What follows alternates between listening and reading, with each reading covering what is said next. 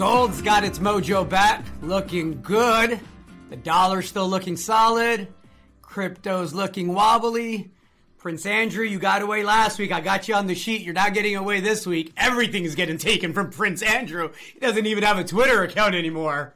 We'll talk the Biden press conference. What a disaster that was. We'll look back on the first year of this administration, the pros, the cons, and all the in-betweens. A lot to get to, as always. I am Gerardo Del Real, along with my co-host, Mr. Nick Hodge, and this is episode 153 of Bizarro World. Mr. Hodge, how goes it? It goes very busily, Gerardo, as I know it does for you. So I can't believe a week has lapsed already. Things are moving quickly in the market.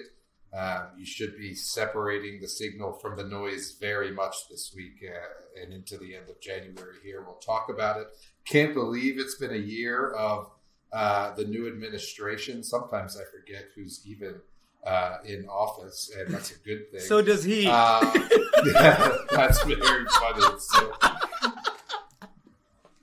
I'm doing great, Gerardo. How's it going? It's going well. I'm trying to start the year out peacefully. I'm trying to start the year out on a positive tone, and you know, it's every now and then you get, you know, those that will remain unmentioned, because I will never give you the attention that you want, you little prick. But you know, every now and then you get a mention here and there that kind of makes me chuckle, and so you know, the shirt today is in that spirit. It's you know, buy a vowel. Have a great time, you know, go write some more and go make some more things up and just, you know, keep busy, Cupcake. That's it. So we're going to have great energy in 2022. That's what we're going to go with. You need at least two vowels there, I think, Gerardo. Well, I told you, I'm not a writer. I'm just a stock picker who happens to write. That's it. So, no, you know, I focus on positive energy for the year. Definitely not wanting to feed into any of the fodder that gets, you know, people's panties in a bunch at times. And no, really excited about 2022, jokes aside. I think it's going to be a spectacular year. I think the precious metals market is off to a very, very solid start here. And I think that's a great place to start. We have silver above 25 again. We have gold flirting with 1850. Your thoughts, Mr. Hodge? Yeah, this is going to be meandering, as I guess it is every week. So we got to rewind the tape a little bit, I think, back to Thanksgiving when we started talking about the selling. We had a sell-off. Inflation was starting to slow, as evidenced by the dollar gaining strength and bond yields starting to slow their ascent. That's picked up here recently as the Fed jawbones for higher rates. But the other thing that's going on is that growth is slowing in a couple of ways. The GDP is going to slow very much in the Q4 and certainly into the spring versus what we saw in Q3 and in 2021. So you'll remember in 2021, it was buy the dip. This isn't going to crash yet. We're going back to all-time highs. That was like all year long. And this time it's different. It's not buy the dip. And I think people are getting a little swept up in it because I just mentioned the growth is going to slow. Earnings are going to slow as well. So the Q2 and Q3 earnings, the year-over-year comparisons we saw last year would have been compared to 2020, which would have been in the entire world was locked down. And so you literally saw S&P growth rates of 100%, and then the quarter after that 40%, and then 30-some% growth. And you know, bulls are out there shouting now you're about to see 4 quarters of plus 25% earnings growth, and that's great, but the chart is going like this, right? From 100%, as I just said, stepping down. The earnings growth is not going the right direction, and certainly with the inflation still in the system, it was fine when GDP was making up for it, but when GDP is not running hot and earnings are slowing into rates rising, it's bad for stocks. And so what you've seen is that materialize in earnest now, from the little showing of the knee in November and December to revealing the whole leg here in January. And if you haven't reduced some of your exposure to some of the, let's call it, they're not asset classes, but some of the sectors of the stock market that did really well last year, you should get on that. And that's what I mean about separating the signal from the noise this week. Tech looks like shit. Banks look like shit. All those meme stocks look like shit. Cryptos continues to be rough. And people are going to safe havens. You mentioned gold. Utilities are strong. What else do you want to talk about? That's sort of it. Reduce your exposure to equities. I don't know how else to say that. Well, and let's get into that. I think we should kind of carve that out and separate it. You talked about what looks bad, what looks like shit in your words, right? I hate to sound like a braggart. My little resource portfolio is looking pretty damn good the last couple of weeks, right? And that's just the public portfolio. That doesn't take into account the checks that you and I have been writing for the past 6 to 12 months, but nobody wanted to write any checks of consequence into a lot of these sectors, right? The gold space, copper didn't get hot until, after New Year this time last year. We were ahead of that a little bit. Lithium, same thing, right? And so, there are opportunities in the market, but I love the comment about the signal and watching the change. I don't think it's a coincidence that while the market's, slid, volatility is going this way now, right? And that's something we didn't have for a while. It was just new record highs, new record highs, new record highs, new record highs. Well, here we are. It's been a couple of weeks since we had a record high, and everybody's yelling for Jerome, Janet, get in here, help, stop the madness, right? And it doesn't sound like, at least initially, the Fed is going to cave in and not hike. Does the Fed hike 25 basis points? Does the Fed hike 50 basis points? Does it matter? I think it matters for a quarter or two if you have large exposure to those main sectors that were the darlings over the past several years. But I think if you diversify into some of the other sectors that have been beaten down so badly, I think the baseline, and I'm talking gold equities right now, the baseline for gold equities, I think it's an excellent entry point if you haven't wanted to dip your toe in the water because you were afraid of what was around the corner. I think we have a very, very supportive environment for the gold stocks.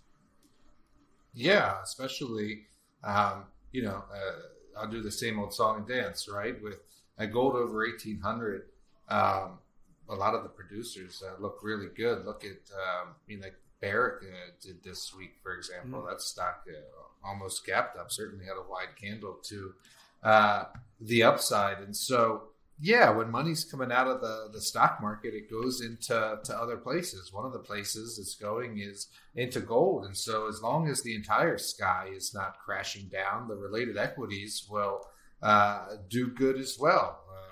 That's the large royalty companies first and the producers, and then on down the line. Like you mentioned, your portfolio is looking good. The resource portfolio, same this week. When I sorted by the percent gain column a couple of days this week, some of the smaller juniors were up 8 to 12% a day. And they're coming off such a low baseline, right? Because everybody threw everything out after the gold price hit a record in 2020, and there was other places to make money, including cryptos. Wink, wink, Gerardo. Here come the soldiers, and that money's got to go somewhere now. So gold equities look like a good place for that to be, especially as some of them continue to offer yield that is above what the general market and bonds are offering. Let's talk about yields. You have the 10-year, right, which is, right up there close to the 190 mark.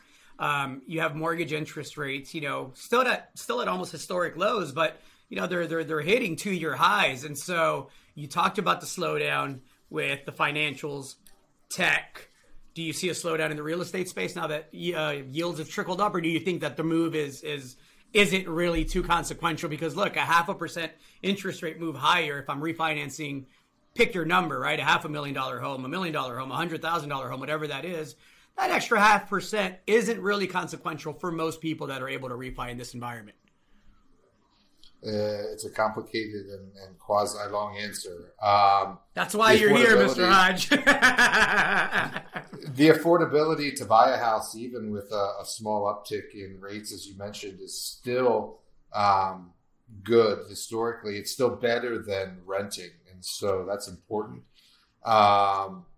There's large fundamentals driving it in that the millennials are a huge cohort that have to buy houses. I'll probably butcher this a little bit, but I think it's something like every year for the next 4 or 5 years, there's like 5 to 10 million millennials, hitting that 30 to 35 window where they're having kids and buying houses.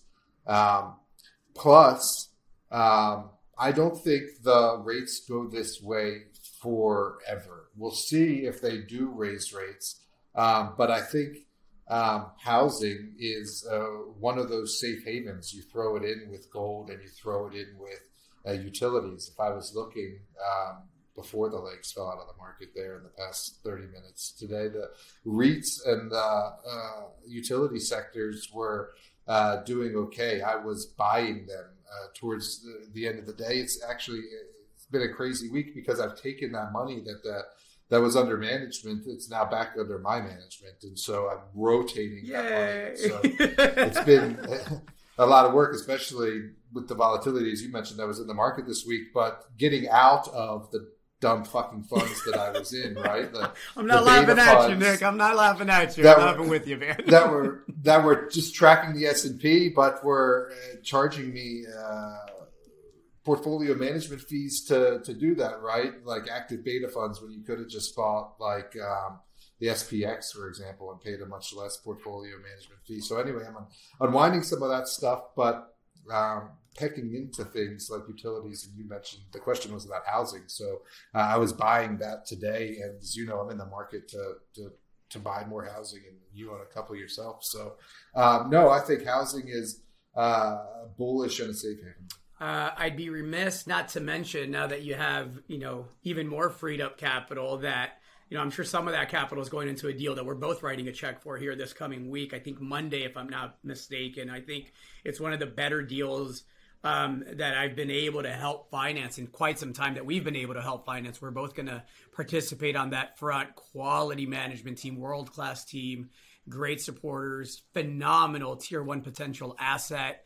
One of those that I think, is going to be a 50-cent placement. And I think in a few months you IPO it at $1.50 or so. And then there's a lot of runway. It's by no means one of these plays where you get in, you sell it at $1.50 in 5 months and you're good to go. This is one that I think is going to be exciting for years to come. So any thoughts on that deal that's coming up, Nick? We can put a link up maybe by the time we publish this, because if you are an accredited investor, and again, if you're allocating any kind of capital to the resource space, this is one that you absolutely should be involved with. Yeah, important distinction, and that the capital you would put into this deal is different than the capital that I'm buying mutual funds and ETFs with, right? A little bit different goal, nonetheless. Excited about this deal for a number of reasons, some of which you mentioned. It's a very large asset. It's had a lot of money spent on drilling on it already, so sort of what's there. It's being brought public independently for the first time. It had come out of a portfolio of a major. It has people involved that really know what they're doing on multiple fronts, not just in the country, but with the specific metals involved in this asset, the style of mineralization that it is, not just how to extract it, but how to sell an asset like that, which was recently done by some of the board members. And then people there with significant capital markets experience that know how to get people aligned with the story and walk it out. And of course, the macro environment, right? For all the metals that the deposit contains. Palladium, platinum, rhodium, nickel, gold, right? All the good stuff. And so, you and I have been talking about the catalytic converters for a while. I've been saying you don't want to be the guy stealing the catalytic converters and trading in the metals for $50 a pop. You want to be the guy who owns the assets where the metals for the catalytic converters come from. And that's not going away. Look, catalytic converter thefts were back in the news recently. I was going to talk about it a couple of weeks ago and didn't. And then I flicked on the news this week randomly, and it was back on there again. People are going into church parking lots is the new thing now, and knocking off all the vans because they can just roll under van to van to van, grab all the catalytic converters and go out. And so that's not funny. You know what did make me laugh? What's that? It's an article about a guy that had his truck sticker and the decal said, "Come and take it." And some asshole went and took his catalytic converter, took a picture and said, "Just did."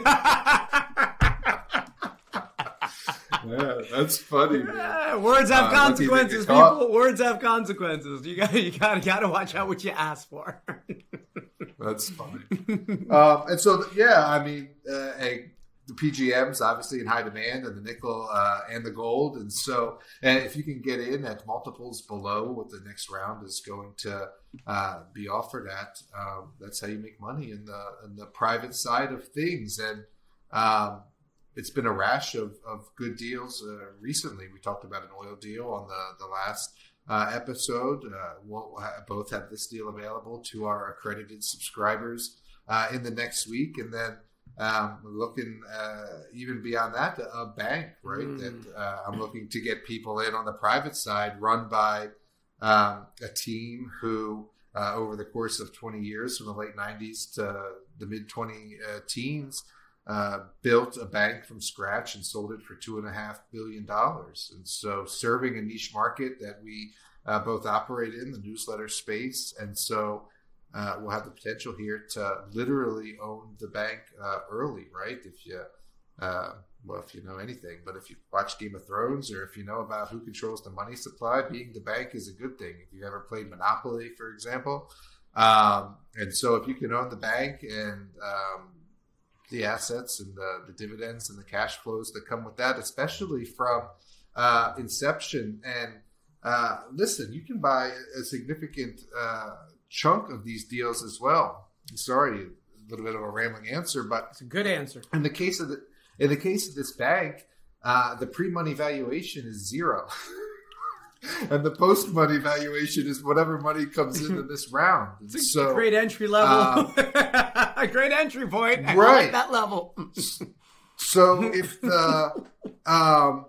you can put up $100,000 and own a percent of the bank is something like the math works out to. I was doing this week. So anyway, private deals, cheaper the shares, the lower the valuations, the a larger percent of the company you can buy with fewer capital, which is what allows those shares to go up by multiples. Well, I'm happy to see they let little old us, into, all these deals recently that have been pretty darn good. Some luck is always involved, as always. They don't all work out, but it's been a solid, I think 12 to 18 months here recently. And I think, I think as we refine our vetting process and really kind of lean on our network to kind of treat our subscribers and us, on favorable terms, I think it's starting to show in the results that we're getting, right? Absolutely. You know what else is starting to show? I think Prince Andrew is going to jail for this one. I think he's going to prison. Well, it would be nice. He might. We missed the story. We missed the story by a week, but go ahead and recap it. So you guys will remember he's accused of, sexual assault of a minor. Sexually assaulting minors involved with the Jeffrey Epstein sex trafficking ring, I guess let's call it that, which Ghislaine has now been found guilty of aiding or abetting, or however you want to phrase that. And so Prince Andrew is now not immune. We know that he gave that awful interview, however long ago that was now, that didn't make matters any better for himself. The Queen has got to be shaking her crown-laden head at him, and has now, as you mentioned at the beginning, stripped him of his military titles. And so charities and the Twitter account. That's the one that was the tip-off to me. The Twitter account says this account doesn't exist. The thread is still being pulled, so that's the good thing. Go ahead. Yeah, no, look, any time that there's this kind of about face where official Twitter accounts are stripped, military titles are stripped, charities are stripped, there's a reason why up until now Prince... Do I have to keep calling him Prince Andrew? I'm going to assume he's guilty, so I'm just going to say... I won't say it. I'll keep calling him Prince Andrew. So... There's a reason why Andrew was fighting so hard to get this case thrown out and dodging it and not responding to subpoenas and saying there wasn't jurisdiction. they have the discovery that's going to be turned over. They know exactly what they're looking at. So does the Queen. I guarantee you, this is a preemptive move in my tinfoil hat world, right? To try to save face for what's about to come out now that we know the case is going to move forward. There's already been a different settlement as it related to Jeffrey Epstein's role in the sexual assault of these teens. Money is not going to be as big a motivator for dissuading this witness and these witnesses from coming forward. And we just saw that in the Maxwell case, where money wasn't enough of a deterrent. Neither were NDAs, right? To prevent these brave women from coming forward and telling their story and having to relive all the triggers and all the nasty experiences that they ended up having to endure as a result of these fucking child sex traffickers. And so, look, I think we might get one that's finally indicted, and I think we might get one that's finally convicted. And by one, I mean a man, because up until now, there hasn't been much of that. It goes all the way to the top. I mean, Prince of, England is as far up there as it gets, and we know there are others. He wasn't acting alone, and it speaks to really disenfranchisements with institutions across the board. And we've said this time and again, right? When you've got former presidents and prime ministers and people in the justice system letting them sign deals to keep this stuff hidden. And those were the people who were telling you what to do in your day-to-day life and setting laws that you have to live your life by. Of course, there's going to be animosity and distrust in the system. And it doesn't take a genius to look at a Pew poll and see the downward spiral of trust in institutions. And of course, that's aligned with the turning of generations. People like you and me who have come of age and have reached maturity in the past 10 years. I don't know how much maturity I've reached.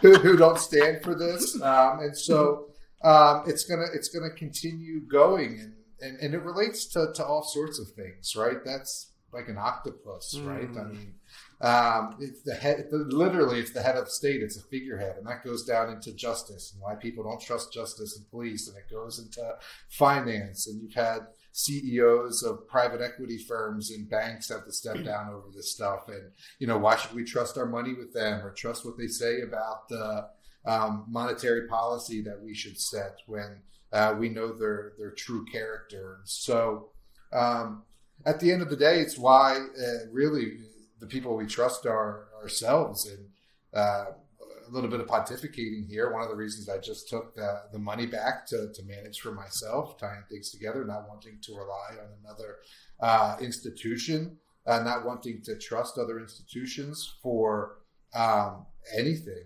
financial upside or ethical guidance or anything like that, and really wanting to do it ourselves and show other people how we've been able to do that. And so that's really the mantra and the vision behind Digest Publishing, and it's only just getting going. The trials are only just getting going. The turning is only just getting going. This decade is only just getting going. This commodity and precious pool market is just getting going, and the rebuilding of institutions, I think, is just getting going, and that's why it's a bizarro world. So you might have to deal with us for another 157 episodes. You might. Let's see. Speaking of pricks, and this one surprised me because I kind of liked the guy up until now. I certainly didn't like the comments. I'd like to think I'm practical enough to separate, an opinion I don't like from not liking the person or not liking a person's work, right? But Chamath Palihapitiya, and I know I'm butchering his name. Did you see those comments this week? I saw the comments about nobody cares about the Uighurs. The Uighurs. Yeah, and go on. I thought it wasn't just what he said.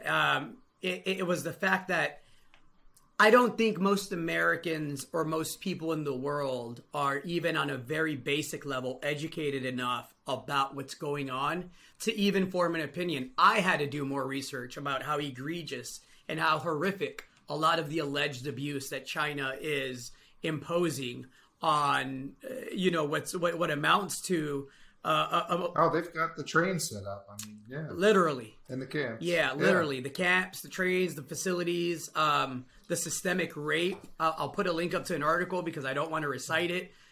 Full disclosure to anybody out there that's triggered by, content that includes sexual assault and all the horrific stuff that goes with forced sterilization of women and all of that. Don't read the article. It's pretty detailed. But I know that Chamath is educated enough to understand what is happening.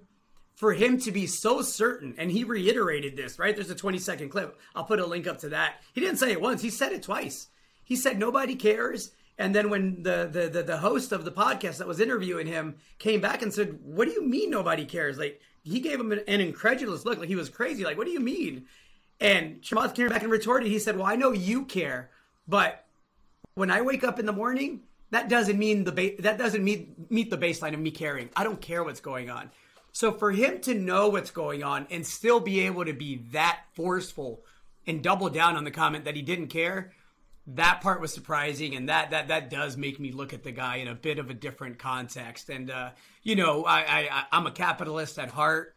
I'd like to think I try to do well with, the good fortune that I've had and the good luck that I've had and the hard work that has paid off and hopefully continues to. But I admire Chamath, whatever the name, for a lot of his business acumen, but this just seemed really cold-blooded, man. It seemed out of tone, and I don't know if it's one of two things. He let his guard down, and that's who he really is, or he just had a moment where maybe he was arguing with his wife or his business partner or something, and he was just like, "Look, I got other things on my mind. I don't know. Maybe he's got a sick child at home, right?" I'm always willing to give someone the benefit of the doubt, but I was surprised, and I was surprised that he doubled down, and I was surprised that someone as intelligent as that guy would be so forceful about the double down. So, yeah. It's a pretty dumb thing to say, and I'm not going to defend him, but I guess a couple things of my own to say. One, not all his investments have been great, especially in the SPAC unfolding or unraveling that has happened in the past year. And so he's got bigger personal problems, certainly, than what's going on in a foreign land. And then as far as the comment about China is concerned, I don't know if he was saying it for shock value or why he was saying it, but I will say this. Obviously, it's horrible. And obviously, we care about it. We don't think it should be happening. And at the same time, I can see where it doesn't resonate at the top of everyone's radar every day. I mean, I can't say that I get out of bed thinking about that or any other really global atrocities. So we all live in our own little bubbles and have our own problems and families and businesses and jobs. And so that doesn't mean that you go out there and you say that, nobody cares about this and you double down on it. So we obviously have a range of causes that we care about. I mean, we donate 1% of our subscription revenue every month to a different one that a different employee picks, and including us when it's our turn. But I can't say we've given to any cause that is involved with the Uighurs or China. What I will say is that you don't have to go out there and be a champion of a cause to support it. You don't have to be out there talking about it every day. You don't even have to give dollars to it. It's sort of like the way I protest banks. I don't buy bank stocks. I don't give banks my money. Similarly, I don't buy Chinese stocks. I don't give China my money. So I do that with churches. Yeah, same, exactly. You vote with your dollars. You vote with your feet. You vote with your feet, right? But at the same time, you don't go out there and be a dick just to be a dick. Yeah, and look, I'll personalize it a bit, right? There was this horrific shooting here in Texas at a synagogue, right? And unfortunately, there was a loss of life. And I'm not Jewish. I'm not religious. I respect everyone's faith, right? Everyone has a right to their faith as long as, you're not using that faith to abuse of anyone. But of course I empathize with what happened. Of course I understand that the community is reeling from something where, they're there in peace practicing their faith together, and they have to worry about some asshole or assholes just coming into a church, taking hostages and starting to shoot at and kill people just for practicing their faith, not because they did anything else wrong. So I don't have to be Jewish or religious for me to empathize.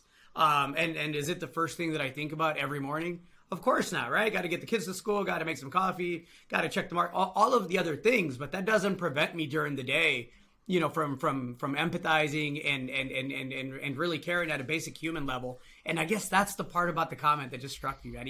Even the apology was a little bit like, look, I went through shit when I was a kid too. That's kind of what he said. Here, I'll read it. He said, on today's podcast, I recognize that I came across as lacking empathy. He doesn't say sorry. He just says, I acknowledge that entirely. As a refugee, my family fled a country with its own set of human rights issues, so this is something that is very much a part of my lived experience. To be clear, my belief is that human rights matter, whether in China, the US, or elsewhere. And then he ends with full stop. You're almost a bigger prick in your apology statement, if that's what you want to call it, than you were in the original statement. It's like, hey, I went through some hard shit too. That's like me sitting here going, you know what? Hey, back home in Zacatecas, I've known more people killed in the past 3 or 4 years than most of you know, period. I'm talking, a lot, and just atrocities that you couldn't even imagine. So if every time something bad happened, right, a shooting in Chicago or a shooting at a synagogue, I said, well, I too have a shared experience and that is far more, newsworthy and horrific and tragic than just, 1 or 2 people. What kind of an asshole am I? And if then that's the apology, that's the statement to clean it up, kind of makes me believe he probably is an asshole in real life. And, it is what it is. I don't know the guy personally. I wish him the best. I hope he was just having a bad day. The cleanup wasn't much of a cleanup. It didn't sound too good. Well, we'll see if he gets canceled. But at the end of the day, you can ignore him, like I say, about separating the signal. That's it. Have some empathy. Be nice, people. Go on and try to be positive and spread good energy in the world, all right? Every now and then you got to tell someone to go fuck themselves. And, you don't even have to do that. It's a personal choice, right? It's been an interesting week politically, Nick. I mean, voting rights legislation. Do we want to get into that? Do we want to talk about the Biden press conference that I don't know? In the words of, the famous poet Jay-Z, I don't know why your advisors didn't forewarn you. Not for play. Why would you put sleepy Uncle Joe up there for 3 hours? Are y'all crazy? I'm not even plugged into either of these things, so voting rights seems a little heavy, but I'd love to hear about Sleepy Joe. And again, I have no dog in the fight other than I don't care for either side really politically. I have very few politicians that I actually believe are acting in good faith on behalf of the citizenry. And, there's a few. Lisa Murkowski, I like her out of Alaska, Republican out of Alaska. There's a couple of others that I think have good ideas that I hope evolve, but look, the bottom line is he was up there for 3 hours. When? I don't even know. This was earlier this week. Okay. So it would have been last week by the time that this is published. Sure. And so there was a little bit of everything. There was him ranting and snapping at a journalist. There was the one that really got me is they asked him about the situation in Russia and the Ukraine, which, again, if we want to be capitalist pigs about it, it has huge implications for the uranium sector, and that's something that we should keep an eye on, human aspect aside, right? But obviously the very serious threat of a Russian invasion is something that, again, for everyone in the region, I empathize and I feel for what that could possibly turn into. And when he was asked about how the U.S. would respond, he said, well, it depends if it's an all-out invasion or a minor incursion. It was almost... Just no red line. Yeah, it was almost like him saying, just the tip, I did not have sexual relations with that woman, right? It didn't count. It doesn't count if it's a minor incursion. And if there's one human being on the planet that, you probably don't want to give, some leeway towards, it's probably Vladimir, right? That's not the guy that you go... Just the tip is okay, Vladimir. Probably not the guy. Just a few tags.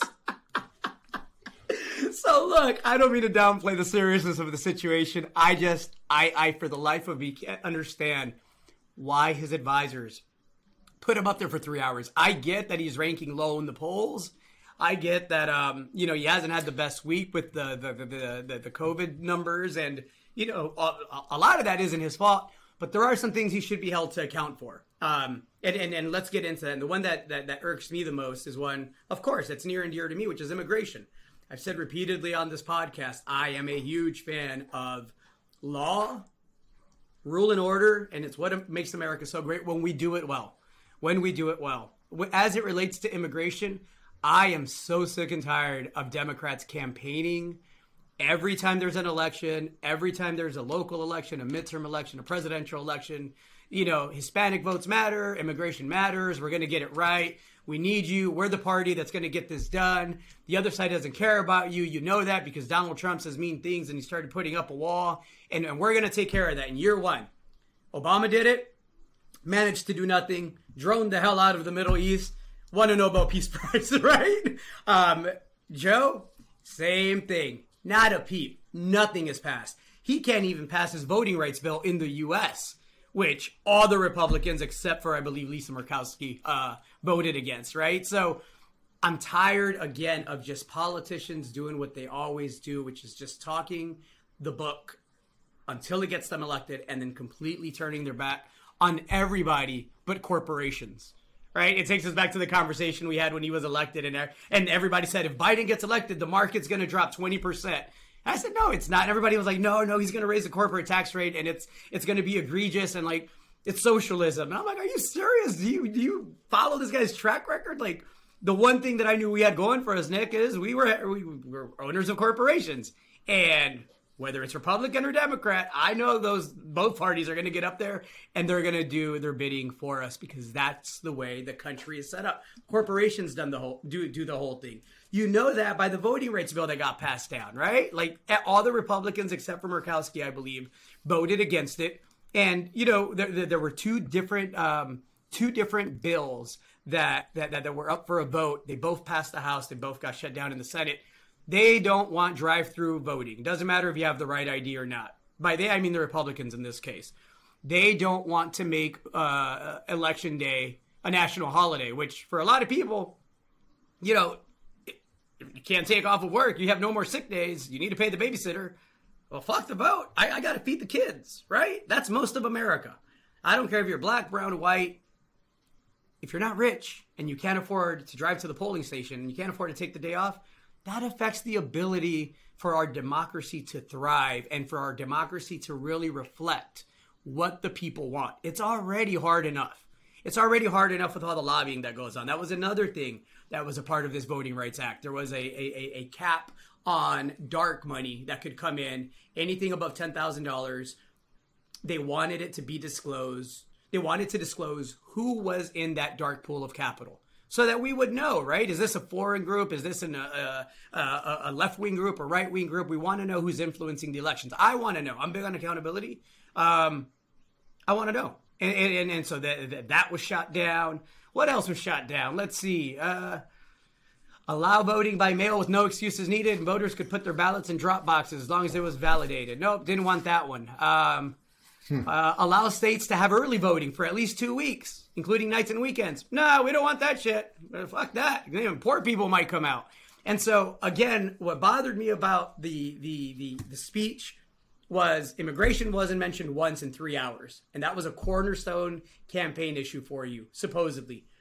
This is supposed to be big legislation for the Democrats, this Voting Rights Act. They couldn't muster the votes for it, right? And this is simple. Yes, you can say that, it's because of the filibuster and Republicans, and that's where the opposition came from. And maybe election time, that party needs to have a conversation with its constituents. And look, I have tons of Republican friends that want to be able to participate in the democracy by having easier access to polling stations, by being able to vote online, by changing the way it's done. If we can verify all sorts of other things online, why can't we do this? They want to be able to go nights and weekends. They want to be able to go through a drive-through. Here in Texas, we want to be able to take more than 3 people in a car to a voting station without catching a misdemeanor. The stuff that's going on is insane. I'll give you another one here in Texas. Again, personalizing things. They passed the thing back in December here in Texas that did all sorts of fuckery to voting access, right? They passed that in December, and now the Texas Secretary of State's office is telling me that they're blaming supply chain issues for a shortage of voter registration forms. So Texas, one of the wealthiest states in the union, doesn't have enough fucking paper so that people can vote in a system that's already rigged to make it hard for poor people of all colors and backgrounds to be able to vote. It's insane. You handed out on belt buckles or something. I'm sure they got enough of It's those. insane what is going on right now. And it's insane the stuff that we again, the stuff that we argue over and riot and protest about, and the stuff that just goes completely unnoticed by, again, most Americans, most politicians. So, hey, that's my rant on voting rights. Well, it's easy to see where they're able to get votes, right? You can get votes to spend money. You can get votes to send out checks. You can get votes for infrastructure when most of the money is going to go to corporations. But when you try to augment the justice system or change the way police are trained and funds are allocated to them, it's a dead end. When you try to pass cannabis legislation that includes prior convictions, alleviating the charges that are associated with prior convictions, it's a dead end. And when you try to give people the vote, in other words, it's easy to do things where you just print the money and help the corporations. It's amazing how they don't get through things that are fundamental rights-based things for individuals, right? Very, very, very well said. And not only accept the corporation donations and all the other stuff, the dark pool money and all of that, but then you go ahead and front run your citizenry, the people that voted for your constituents, by buying the stock of the policy you're about to affect in a nationally classified meeting. Some of these fuckers should be in prison right now, with Prince Andrew, with Miss Maxwell. It's again, pay attention, y'all. Pay attention. I'll tell you who's paying attention because he always stays winning. Mr. Sean Carter, Mr. Jay-Z. I mean, I've said it before, I hell of a run, right? He's doing his 50s, right? But Jay-Z is trying to pass because he understands the power of lobbying and influence, right? A bill, Senate Bill S7527, where if it's passed, prosecutors would be required to provide both clear and convincing, these are legal terms, folks, evidence that lyrics cited as evidence are literal rather than figurative or fictional. Thoughts on that? And of course, it's the hip hop genre that would most benefit from this because it tends to be the most aggressive because the stories tend to come from some of the most aggressive places in the world, right? But this would be a law that would apply to everyone. It would apply to metal bands. It would apply to folk bands. It would apply to R&B groups, singers alike. And so it's meant and designed to where if I write a thing and I say, when I see so-and-so, I'm going to smack him in the fucking mouth. And I'm writing this as a blogger or a journalist or a newsletter writer or an artist. And then that actually happens. You can't use the fact that I said that was going to happen in court. You have to separate the two, right? You have to separate the personality from the actual person. And I like the intent of the law. I would love to hear your take, Nick, because I remember, early 90s, there was a situation where Tupac Shakur was sued, one of my all-time favorite artists, but he was sued because I believe it was a state trooper was killed by someone, and they ended up suing his estate because they said it was his music that motivated this guy in some other state somewhere to shoot a cop because that's what was playing. And so this is meant to separate that line between reality and entertainment and not, having the two fuse, right? No, I mean, if it's a different person, it's just like video games, right? I mean, what are you going to sue the video game because of a shooting or something like that. If it's the artist himself, if rapper Nick Hodge raps about killing John Doe and then rapper Nick Hodge goes out and kills John Doe, that might be a bit of a different story. But no, if I make a rap song and then someone else goes out and commits a murder that mirrors even that rap song, certainly it's not my fault for that murder. And so I wonder what he's personally thinking of, or what was the precedent that got him interested in this, or if it's just a niche cause of his. I would hate to speculate for Mr. Sean Carter. Yeah, above my pay grade, right? But I do know this. I mean, he's always been extremely forward-looking, right? This is a guy that couldn't get a record deal, said, why do I need a record deal? Let me just start a record label, right? And then said, okay, well, that's cool. I think I'll sell clothes now and go make 40, 50 million from that. Let me start a clothing label. And then said, well, the restaurant and bar business sounds awesome. I think I'll buy a franchise of those. And then thought, hey, the future is music streaming. It's not CDs. It's not that anymore. Let me go buy myself a streaming service along with some partners. And I could go on. He's got a music production company. Oh, yeah, by the way, he's married to Beyonce. Cheated on her. Had a threesome on the side. Got her back. That might be the biggest win of all. And so now with this law, I'm sure there's a good reason. I'm sure there's a good cause. I'm sure it's, forward thinking. I don't know what that is right now. But, yeah, I him and Tom Brady, I don't bet against those two guys. Who do you get to sponsor the bill? Do you know? Not yet. Let me see if I can look into it. We'll follow that up next week. He can't just propose that. Yeah. Well, he's got his team of attorneys, and I'm sure they got a team of lobbyists, and yeah, we'll see. I'll follow up on that. I think that's great. You mentioned, video games, and I think it's interesting. I'm sure you saw Microsoft acquired Activision Blizzard for $69 billion. Microsoft with the 69.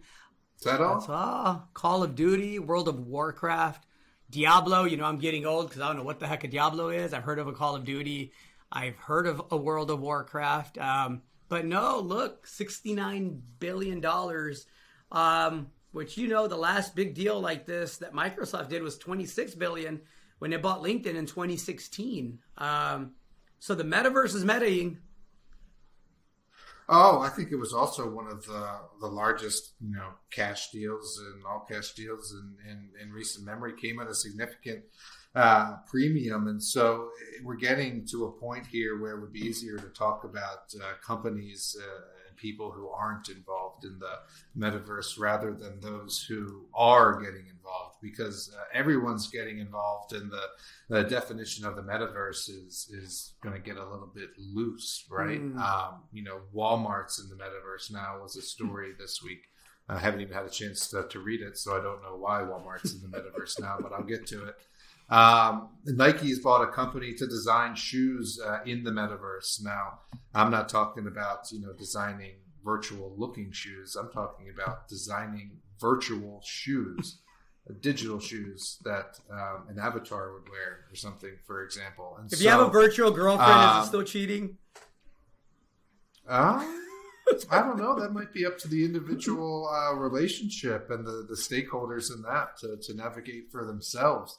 But Chris Curl had a great piece this week about, and I would venture to guess, it's probably not cheating, because he was talking about, ways to envision the metaverse and how you can have a house in the metaverse with a Lamborghini in the driveway, just like you have a house with a Lamborghini in the driveway in Southern California, except that house and the car are all NFTs, right? And we've talked about this a little bit on this podcast, where the NFTs themselves are tools to mint cryptocurrencies and tokens. What's the joke, Jordan? I want to ask my wife if I can have a virtual girlfriend. Give me 2 seconds.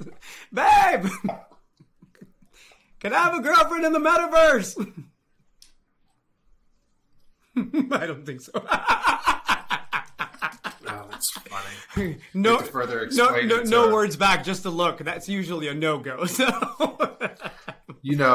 Everyone's feet are bigger in the metaverse, Gerardo. Maybe she wants a boyfriend in the metaverse.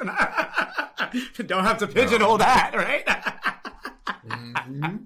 Goes both ways. There was got to be fair. There was a country song, I think, in the late '90s or early 2000s about The title was "I'm So Much Cooler Online," and it was in the music video was Jason Alexander, of course, the short bald guy from Seinfeld, and how this was the beginning of chat boards and AOL Instant Messenger, and you could create your own persona online, right? The shtick of the song was that he's 5'9" and bald and lives in his basement, but online he's 6'4" and jacked and a millionaire, and everybody loves him, right? Well, this is sort of the next iteration of that, where it's gone from message boards and chat characters and profiles on dating apps and social media things to actually personifying yourself in or on the internet through avatars, and you got to spend real money for that. It just so happens that this is coinciding with cryptos, and that adds this whole other layer of minting and appreciation, but in a very real way that Jason Alexander from 1999 has just been, transported to 2022. He's still 5'9" and bald in his mom's basement, but now maybe he's got a couple $100,000 saved in his retirement account, or he's made money, and he can buy a cool, whatever your definition of cool is, right? Avatar or house or piece of land in the metaverse, and he can go and powwow with his friends there. I'm not going to characterize whatever, have meetings. And so it's an alternate life, and it's being enabled by the development of technology. So we joke about Farmville and how people own farms and spend real dollars to buy cows. In this instance, you can put on a pair of Oculus goggles, right? And you're not experiencing it through just the keyboard, but it's more sensory involvement, right? And so, anyway, I don't know if I'm making a lot of sense, but we were talking about the game that your son was playing a couple of months ago. There's porn being done in those characters I saw in the past week. And what else have I seen with porn? Because, porn leads everything. So, VHS tapes and DVDs and all that stuff. Throw those ahead of the curve. Ahead of the curve. Whatever. Like the rich nerd, the rich nerd is always fucking the porn actress, right? Well, now some of the titles are like Bezos. Crypto millionaire, bags realtor or whatever, right? So anyway, you don't have to watch that video just like someone's going to watch you and I on the screen. You can put on your goggles, your little avatar can get down, whatever. And so, anyway, I'm thinking of Demolition Man and John Spartan, where they had sex with a little tingly thing. So, I don't even know what the question was, but the metaverse is developing quickly, and everybody wants their stake in it. From the biggest retailers in the world, Walmart, all the way to literally individuals still living in their mom's. You want to hear my tinfoil conspiracy theory about the metaverse and Microsoft buying up, Activision Blizzard? Oh, that was it. Microsoft. Yeah, I mean that's all part of it. So you have Twitch and people playing these games. Yeah, sorry. No. So my conspiracy theory is that they're going to legalize federally gambling, right, on a federal level soon. And I believe that what the Microsofts and the Amazons and all of these different platforms are looking to do is get at kids at a very young age and teach them to spend real money on fake shit, so that by the time they're legally able to gamble, they have a built-in funnel of money for as long as they're solvent. Interesting. Yeah, I mean, it's maybe not just has to do with gambling, but yeah, getting people to spend money in the digital economy, whether for gambling or for items in games or whatever. 15 times makes a habit, right? Mm-hmm. Teach them at 7 to spend fake money on real things. Wait till you're 18 and don't turn 24 and make some real money. Be out there losing your ass. No, that's the long-term trend. Yeah. What else do we got to chat about, Nick? What are you excited about in the market? Did you? Well, here, no. Before we do that, I got to cover Howard Stern real quick. Did you see the Howard Stern quote? No. He was talking about anti-vaxxers, and here's the quote. He said, "If it was up to me, anyone unvaccinated would not be admitted to a hospital. At this point, they've been given plenty of opportunity to get the vaccine. People have been told, you will die if you get the vaccine. Some of you will live, but most of you will die. These people don't trust our government. They think that there's some sort of conspiracy to turn them into a magnet or something like this. They think they're going to become magnetized if they take the vaccine. You had your chance. If you're not vaccinated, don't come to the hospital. You're going to go home and die. COVID's turning people into crazy people. I thought politics was doing it. Man. I mean, so much to say there. You want another long answer? Yeah. I mean, it's been 2 years. People are getting tired of it. We're going to get, mass inoculation or herd immunity or whatever, either by everybody getting vaccinated or by everybody getting the virus. And so I don't know how I feel about, turning people away at the hospital. Of course, you're not going to turn someone away. But, in some province in Canada, they're talking about adding a surcharge if you're not vaccinated, which I could theoretically see. And then what was the other thing? But then they're going to add a surcharge if you eat McDonald's, and they're going to add a surcharge if you have more than 3 drinks a night. And then, and that's the problem with government. We're at a point where we can't even, look at something that might make sense, like a COVID or a vaccination surcharge, right? That might make sense if it was practical and we trusted the people that are voted into office. I have such little trust for government at this point that I wouldn't trust them. I wouldn't trust them for anything. I don't trust them on anything, right?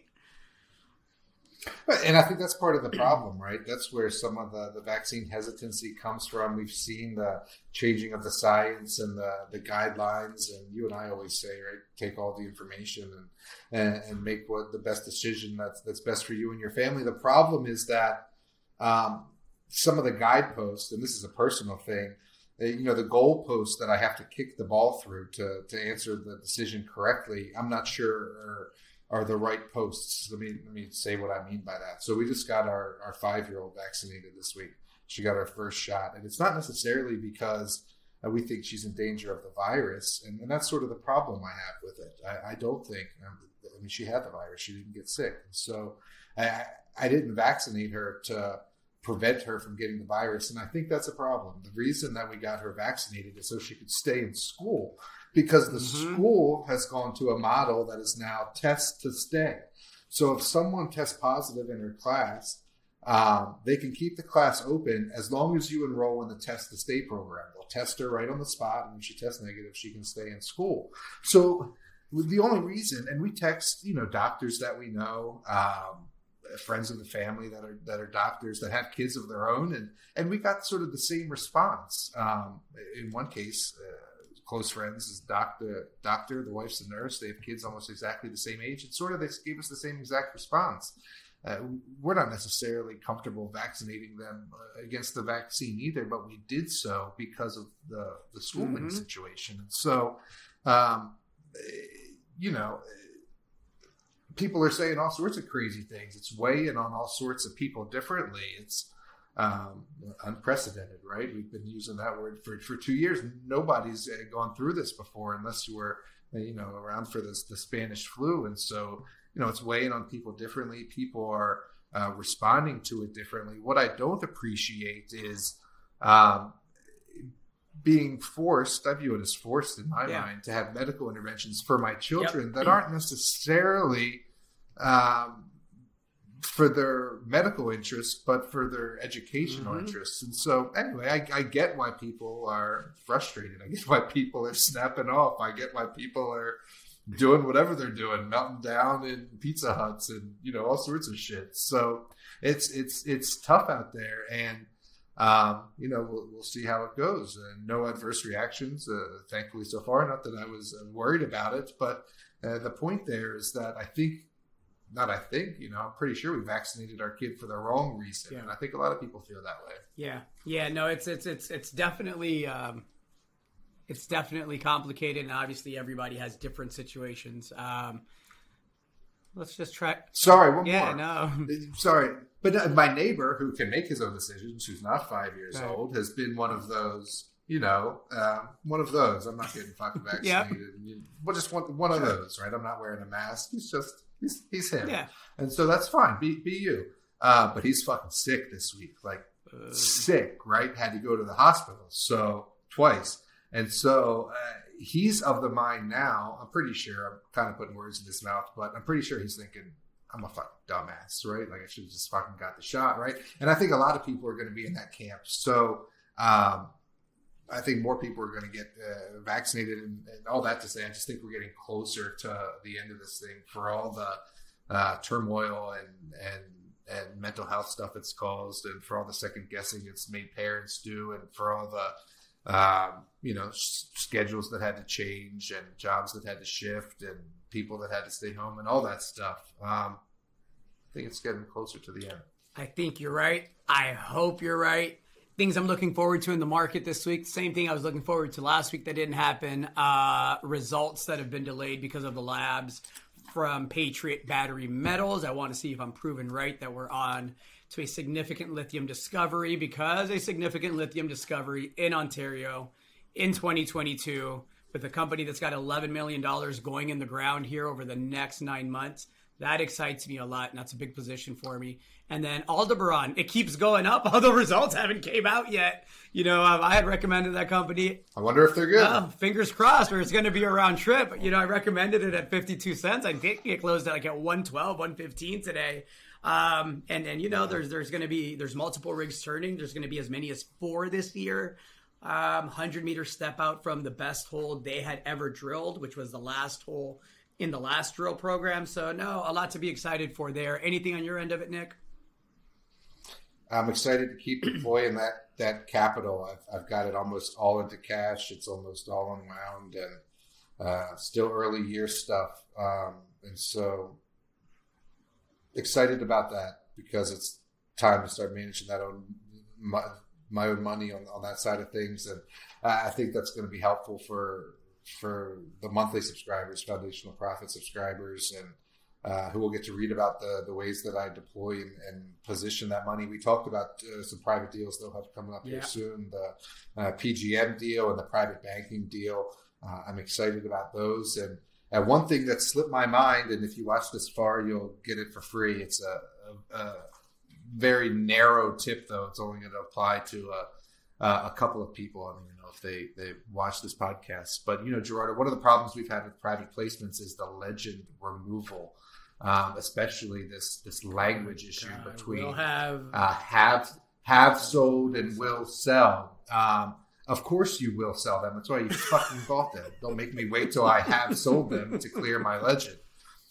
There's a workaround. And so you've probably been told, I was told a couple of months ago and I forgot, but I was reminded this morning. So let's say you have 100,000 shares of a stock that is have sold, that you can't get the legend removed on until you have sold it.